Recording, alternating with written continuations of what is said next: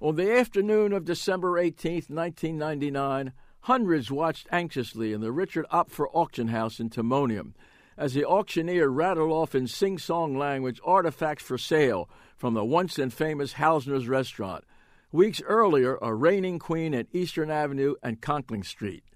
Two men were battling in the one-upsmanship common to such occasions. The object of their determined bidding was a ball of twine. This was no ordinary ball of twine. This one measured 4 feet across and weighed 825 pounds, and, stretched out, would go to a length of 340 miles. It came into being because Frances Wilkes Hausner, who founded the restaurant with her husband, William Henry Hausner, thought it would be a good idea to save the twine which came off of returning laundry bags.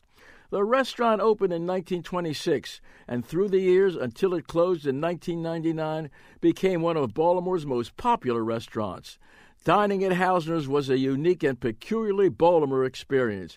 In addition to old-world-style food, hanging from its walls was one of the region's largest collection of fine art, from the estates of the likes of J.P. Morgan, Cornelius Vanderbilt, and Henry Walters.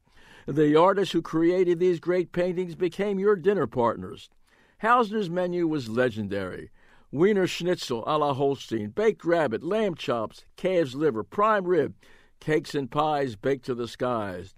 But the time came for the family to shut down the restaurant and to auction off certain artifacts, which brings us back to the bidding.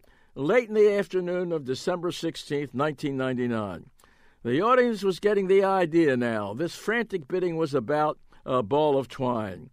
The highest bidder was Robert Gerber, proprietor of the Antique Man Shop on Fleet Street, who paid $7,500 for it. So in the end, the memories of thousands of lunches and dinners and of millions of dollars of artwork and years of Baltimore Times all wind up in a ball of twine in an antique shop on Fells Point.